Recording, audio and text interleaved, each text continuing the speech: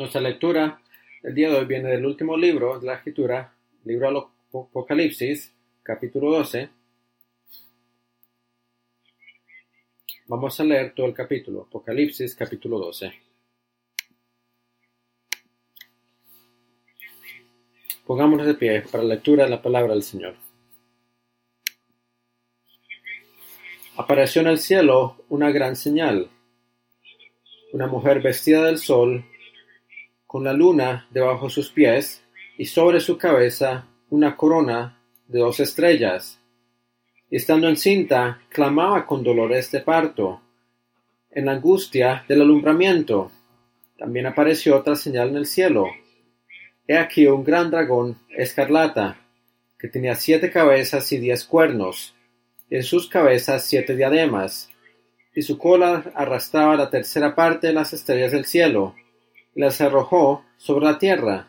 El dragón se paró frente a la mujer que estaba para dar a luz, a fin de devorar a su hijo tan pronto como naciese.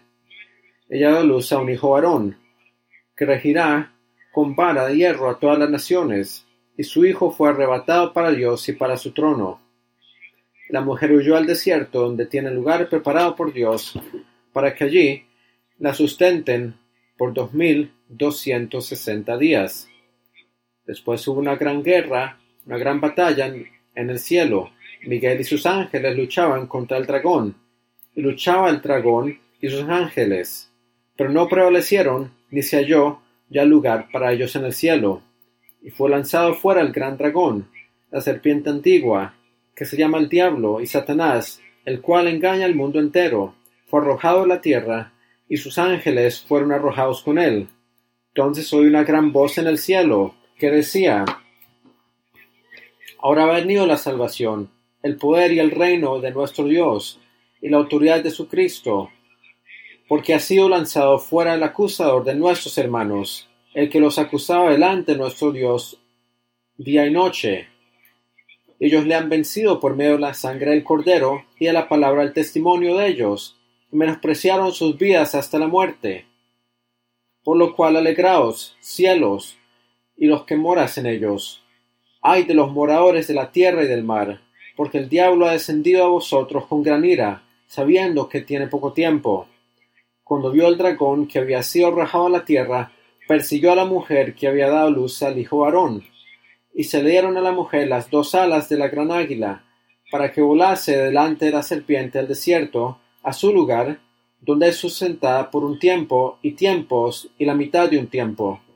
Y la serpiente arrojó de su boca, tras la mujer, agua como un río, para que fuese arrastrada por el río.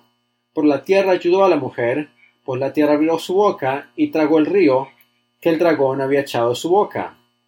Entonces el dragón se llenó de ira contra la mujer, y se fue a hacer guerra contra el resto, la descendencia de ella, los que guardan los mandamientos de Dios, y tienen el testimonio de Jesucristo.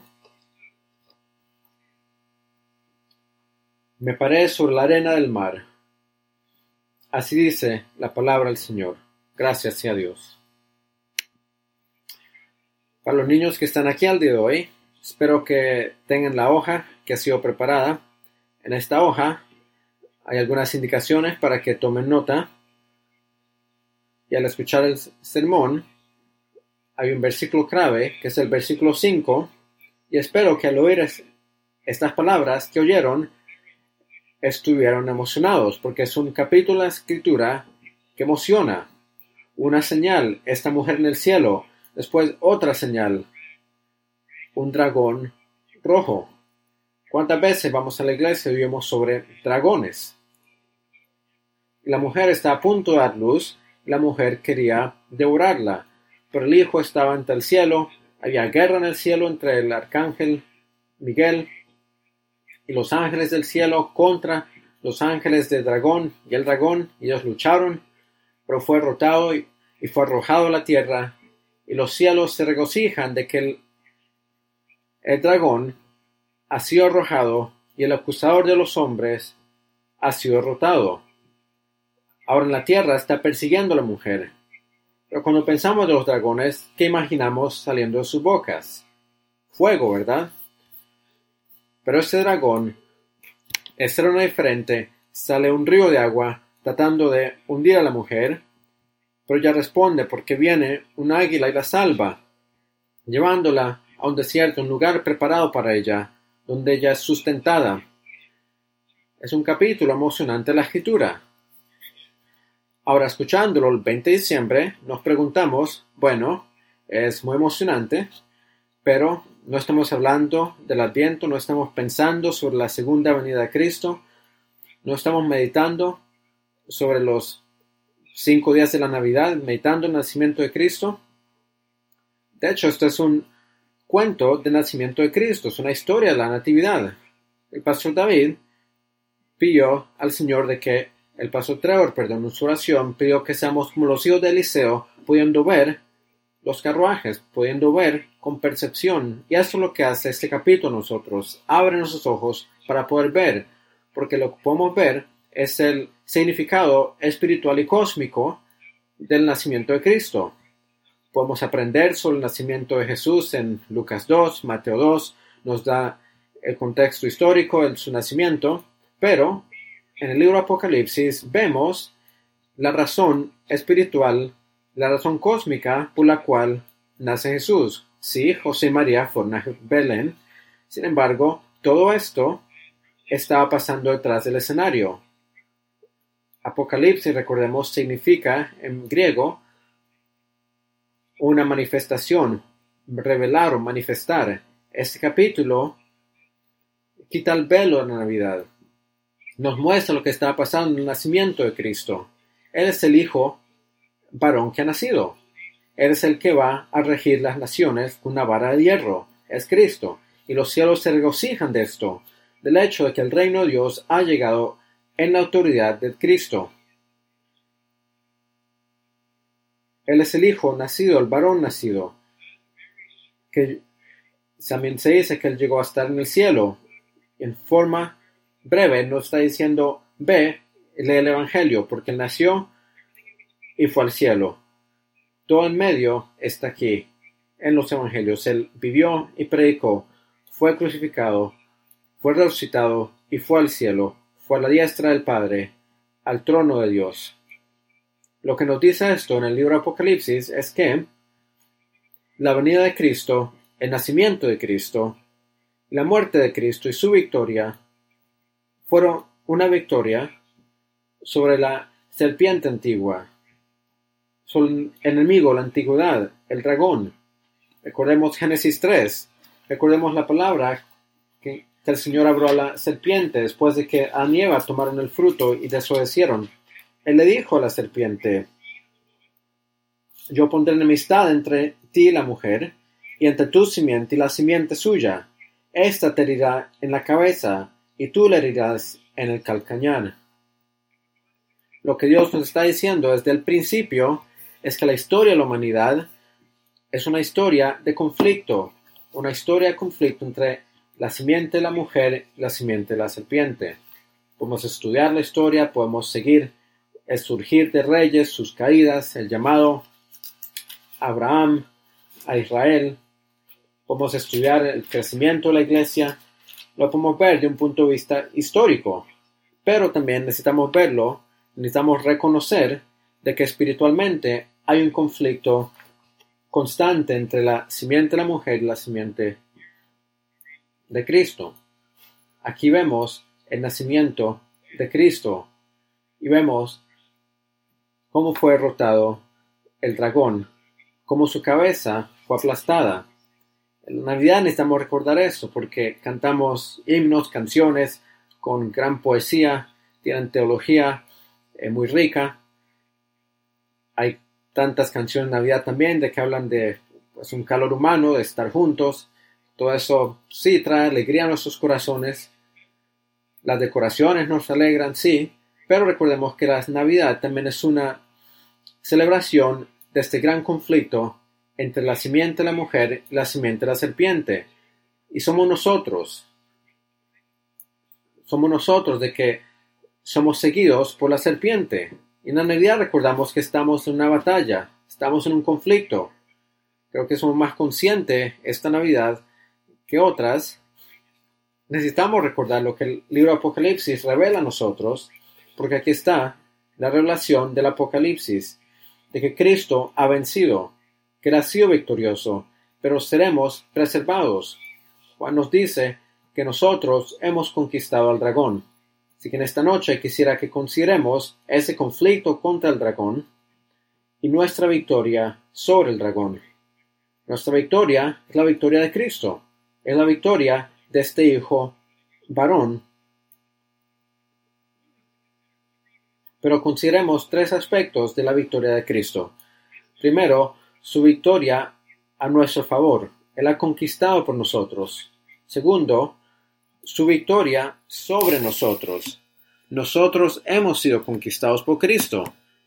Y tercero, su victoria por medio de nosotros, porque estamos ahora declarando y estamos en una lucha avanzando la victoria de Cristo. Empecemos con la victoria a nuestro favor. Al pensar sobre la serpiente, sobre el dragón, sobre el diablo, sobre Satanás, al pensar sobre la naturaleza de este conflicto, ese conflicto que ha estado ocurriendo desde esos momentos en el jardín, nuestro Señor nos dice en Juan 8 de que Él es un mentiroso, que es un asesino desde el principio. Esas son las grandes armas del enemigo, las mentiras y el homicida. Él se muestra como aquel de que está engañando a toda la tierra. Él está llevando el temor de la muerte a nosotros. Esa es su arma. Lo vemos el día de hoy. El mundo está sujeto al miedo de la muerte. Podemos verlo desde el punto de vista político, tal vez, o desde el punto de vista humano. Sin embargo, recordamos que detrás de esto está el dragón. Y al meditar al nacimiento de Cristo, recordemos que fue Herodes, si él fue un rey, un gobernador, un político, pero él quiso destruir el hijo nacido. Él dictó un decreto de que todos los niños más de dos años de edad en Samaria y su área que le rodeaba, que aquellos niños menos de 2 años deberían morir. Pero aquí se nos dice en Apocalipsis 12 que era el dragón que estaba detrás de esto. Recordamos que tenemos el ojo de fe, los ojos de fe para poder ver lo que está ocurriendo detrás del escenario. Necesitamos los ojos para ver la obra del enemigo también. Y él arroja contra nosotros el miedo a la muerte. La razón que lo puede hacer es porque la muerte es la paga del pecado. Y somos culpables por el pecado. Y Satanás es el diablo. La palabra Satanás significa adversario o acusador. Él es el acusador. Si leemos Job en los primeros capítulos, vemos como Satanás estaba en la corte celestial acusando a Job. Vemos en el profeta Zacarías, capítulo 6, de nuevo, Satanás en la corte celestial acusando al sumo sacerdote.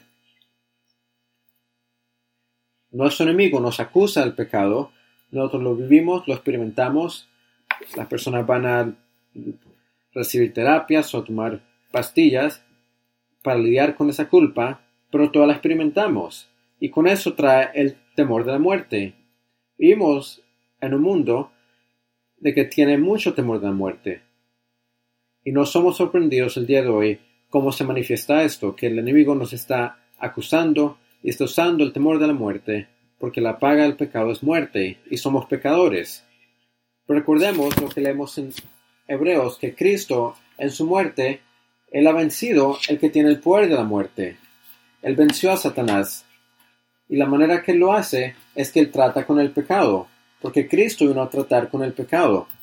Él vino a tratar con nuestro pecado. Y eso nos ayuda a ver este capítulo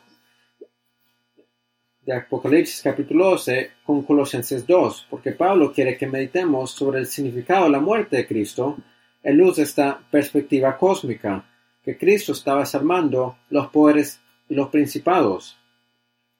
Lo está haciendo en la muerte de Cristo. Pero escuchemos lo que dice Pablo sobre esta declaración. Esto es Colosenses 2, 13 y 14. Y vosotros, estando muertos en pecados y en la incircuncisión de vuestra carne, y eso somos nosotros, aparte de Cristo, muertos, pero Pablo dice que a vosotros que están muertos en pecados, os dio vida juntamente con Él. Hemos sido resucitados por Cristo. Pero ¿cómo es posible? Porque estamos muertos en pecados. ¿Cómo es que podemos recibir vida? Pablo responde, perdonándonos todos los pecados. Él ha perdonado nuestros pecados y por eso tenemos vida. Por eso ya no estamos muertos en nuestros pecados, porque Él nos ha perdonado. ¿Cómo lo hizo? Pablo dice que anulando el acta de los decretos que había contra nosotros, que nos era contraria, quitándola en medio, las demandas legales contra nosotros, la muerte, es la penalidad justa de Dios. Pero Pablo dice que nos ha perdonado nuestros pecados, cancelando el acta y sus demandas legales. Y después dice esto, quitándola del medio, es acta legal, clavándola en la cruz. Nuestro pecado, sus demandas legales, fueron puestas sobre Cristo. Ahora nuestro Señor Jesucristo, Él fue crucificado, y Pablo dice que Él sabe que su pecado, que nuestro pecado, fue puesto sobre Cristo. La penalidad o la paga de nuestro pecado fue puesta sobre Cristo. Dice Pablo en versículo 15, despojando los principados y las potestades al dragón, los exhibió públicamente, triunfando sobre ellos en la cruz, en él. Pablo nos está dando una explicación teológica de la visión de que Juan vio. El cielo regocijaba. El cielo regocijaba cuando el varón nació, cuando nació Cristo. Cuando Él fue resucitado el tercer día, cuando Él tomó su puesto en el trono. Todos los cielos regocijaron. ¿Por qué? Porque el acusador de nuestros hermanos ha sido arrojado. Sí, Satanás puede estar en la corte celestial y hacer declaraciones en contra de Job, contra el sumo sacerdote, Josué. Pero, cuando el Hijo de Dios vino en carne, murió por nuestros pecados, nuestro enemigo, Satanás, fue arrojado del cielo, ya no tiene lugar en la corte celestial. La razón es porque ya no hay base para sus acusaciones, porque el Hijo borró las demandas legales del acta. Ahora no lo hizo, queriéndolo hacerlo, hubo una guerra en el cielo, pero el cielo se regocijó porque Él fue arrojado. Y por eso la tierra aún vemos lo que vemos. El acusador sigue tratando de acusarnos en la tierra. Y algunos de ustedes pueden estar aquí y están oyendo claramente en voz fuerte las acusaciones de nuestro enemigo. Pero recordemos lo que dice el apóstol Pablo, que no hay condenación para aquellos que están en Cristo Jesús. No hay condenación. El acusador de nuestros hermanos ha sido arrojado. No hay lugar para él allí, pero hay lugar para nosotros. No hay lugar para él, pero sí para nosotros. Esa es la victoria de Cristo para nosotros, que el enemigo ha sido lanzado, el acusador de nuestros hermanos ha sido arrojado. Pero ¿cómo es? ¿Cómo es que nuestros pecados son perdonados? Por el arrepentimiento. Hay dos grupos en el mundo, aquellos que se someten al reino de Cristo y aquellos que someten al reino de la bestia. Estamos en dos grupos.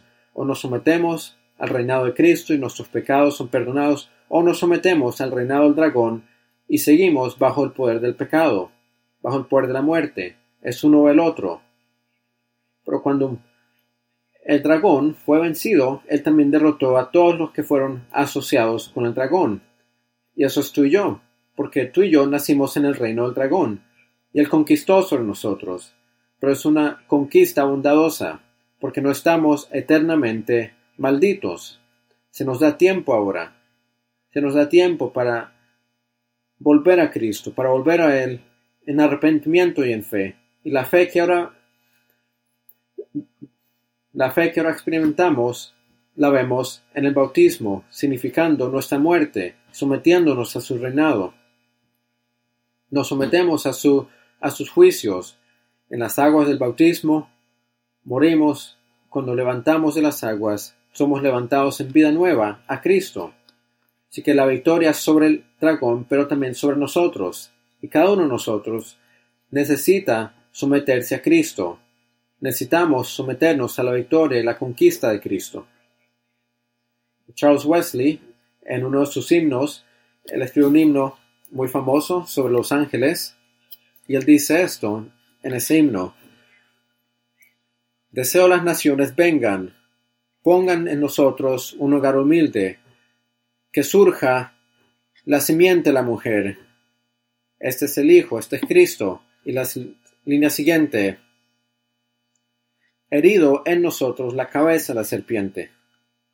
Herido en nosotros la cabeza de la serpiente. Pensemos en eso. Recordemos ese momento cuando entró el pecado al mundo. Adán y Eva, en vez de oír a Dios, oyeron al diablo, comieron el fruto. Y cuando Dios vino bondadosamente sacándolos de donde estaban y les preguntó, ¿comieron del fruto? ¿Cuál fue la respuesta de Adán?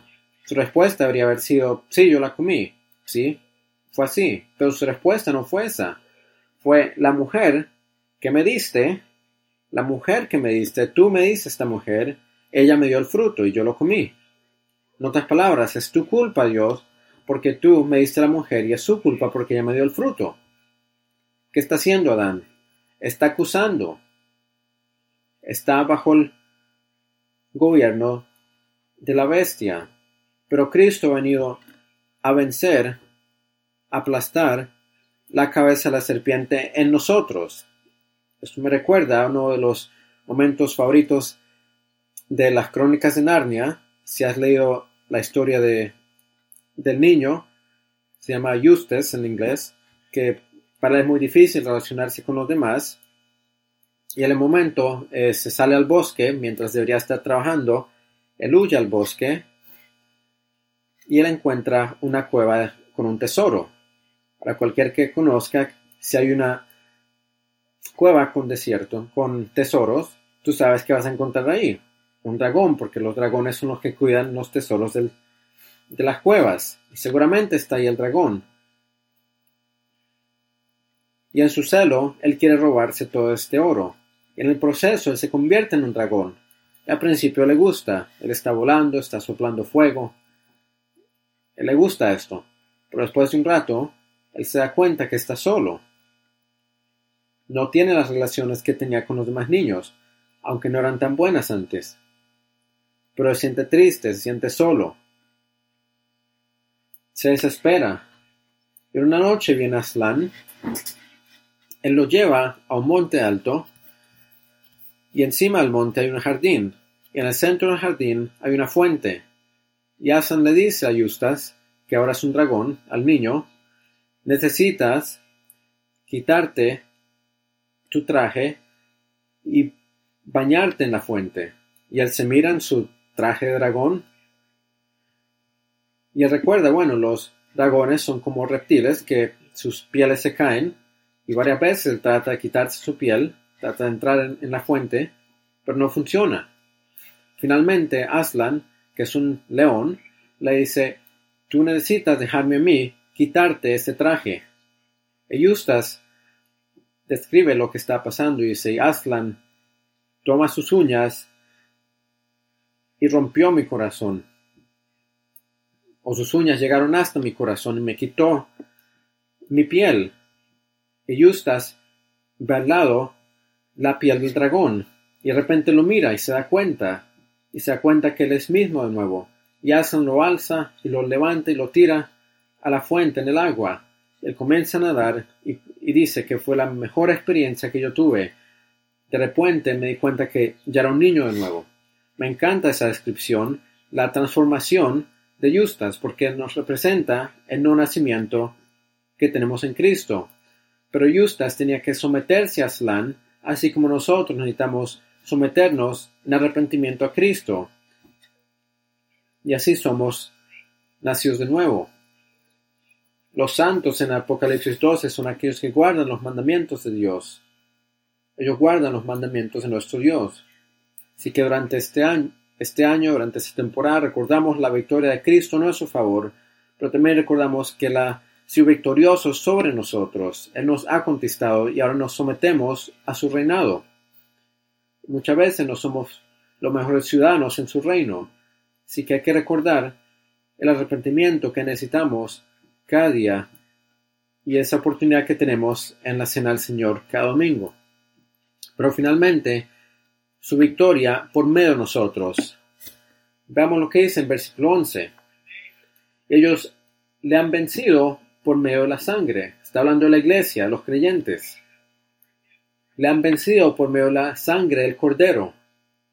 Primero que todo, somos victoriosos sobre el dragón por medio de la sangre del dragón. Somos aquellos que han sido lavados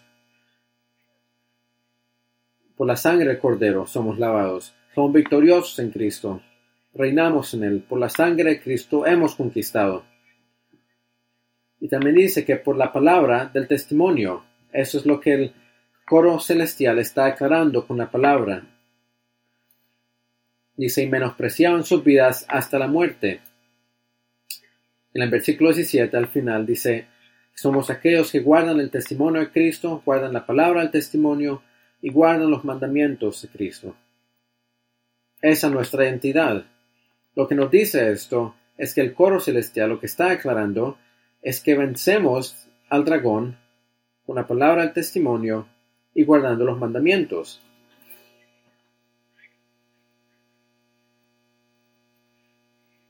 Versículo 2 dice, ay de los moradores de la tierra y del mar, porque el diablo ha descendido a vosotros con gran ira, y por eso guardamos los mandamientos de Dios, porque tal vez no parece así, aquellos momentos que estás compartiendo el evangelio con otros, pareciera ser que no pareciera que estás ejerciendo y que estás activo en la victoria de Cristo. Pero lo que nos dice este texto es que cada vez que estamos proclamando las excelencias de Cristo, las excelencias de su luz admirable, en esa manera estamos conquistando en la luz. Así ha pasado en la historia. Cada vez que un creyente, cada vez que la iglesia da testimonio de Cristo, el dragón es derrotado. Y el dragón regresa atrás. Al examinar la historia de la iglesia y si pensamos del avance del evangelio, del crecimiento de la iglesia, muchas veces no luce como una victoria. Después de esto, pareciera que el evangelio ha salido, pero no vemos la victoria, porque muchas veces compartimos el evangelio, lo predicamos y pensamos que la gente no lo entiende o nos rechazan. Y para muchos creyentes, por guardar el testimonio de Jesús, sufren sus vidas.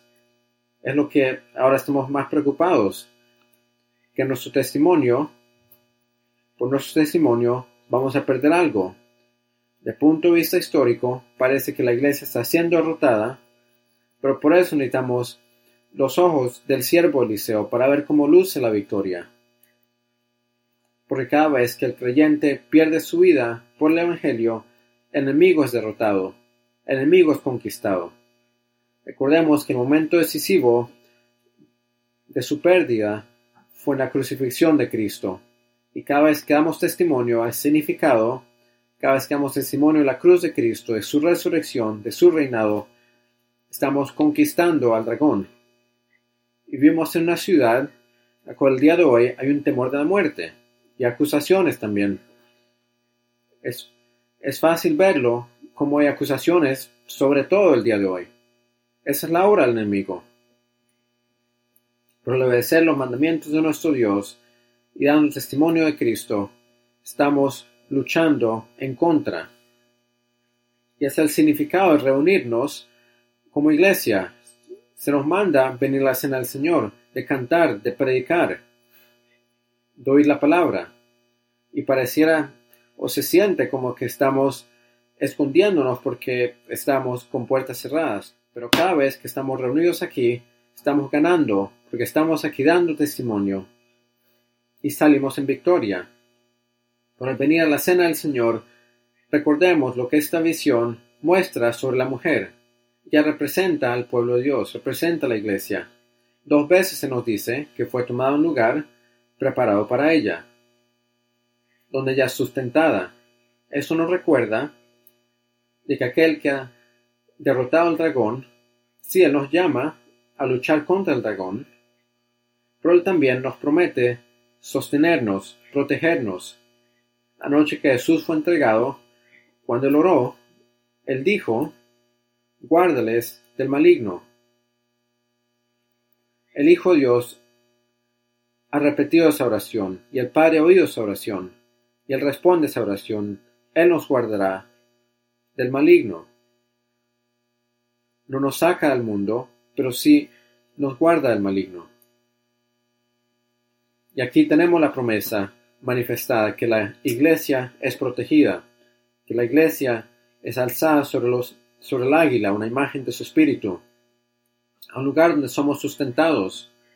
Recordemos en un día, cuando muchos de nosotros podemos estar cansados en este año, podemos tener muchas dudas, desesperos, pero recordemos que ella es sustentada, que su gracia es suficiente para nosotros, y Él va a suplir para todas nuestras necesidades. Los 2 medios más obvios son su palabra, Él nos sustenta con su palabra, y el mandamiento de venir a la cena del Señor, de compartir esta cena, de recibir este pan, este vino. Cada vez que venimos a recibir este pan y este vino, recordamos que es una declaración que el Hijo de Dios se dio a sí mismo por nosotros, dio a su cuerpo por nosotros. Cada vez que tomamos este vaso, recordamos de que Él derramó su sangre por el perdón de nuestros pecados, por nosotros y por muchos. Recordamos cada vez que venimos a la cena que nuestro enemigo ha sido conquistado. Y recordamos también de que Él ha preparado un lugar para nosotros. Pensemos en Salmo 23. Prepara un lugar para nosotros en presencia de nuestros angustiadores. Y venimos a esta cena ahora. Venimos a esta cena a recibir el pan, el vino, que sea para nosotros una afirmación que Cristo ha conquistado por nosotros. Venimos en arrepentimiento, recordando que Él ha conquistado nuestras vidas, nos sometemos a su reinado y que sea un medio de gracia para fortalecer nuestra fe, que podamos avanzar la fe guardando sus testimonios y sus mandamientos.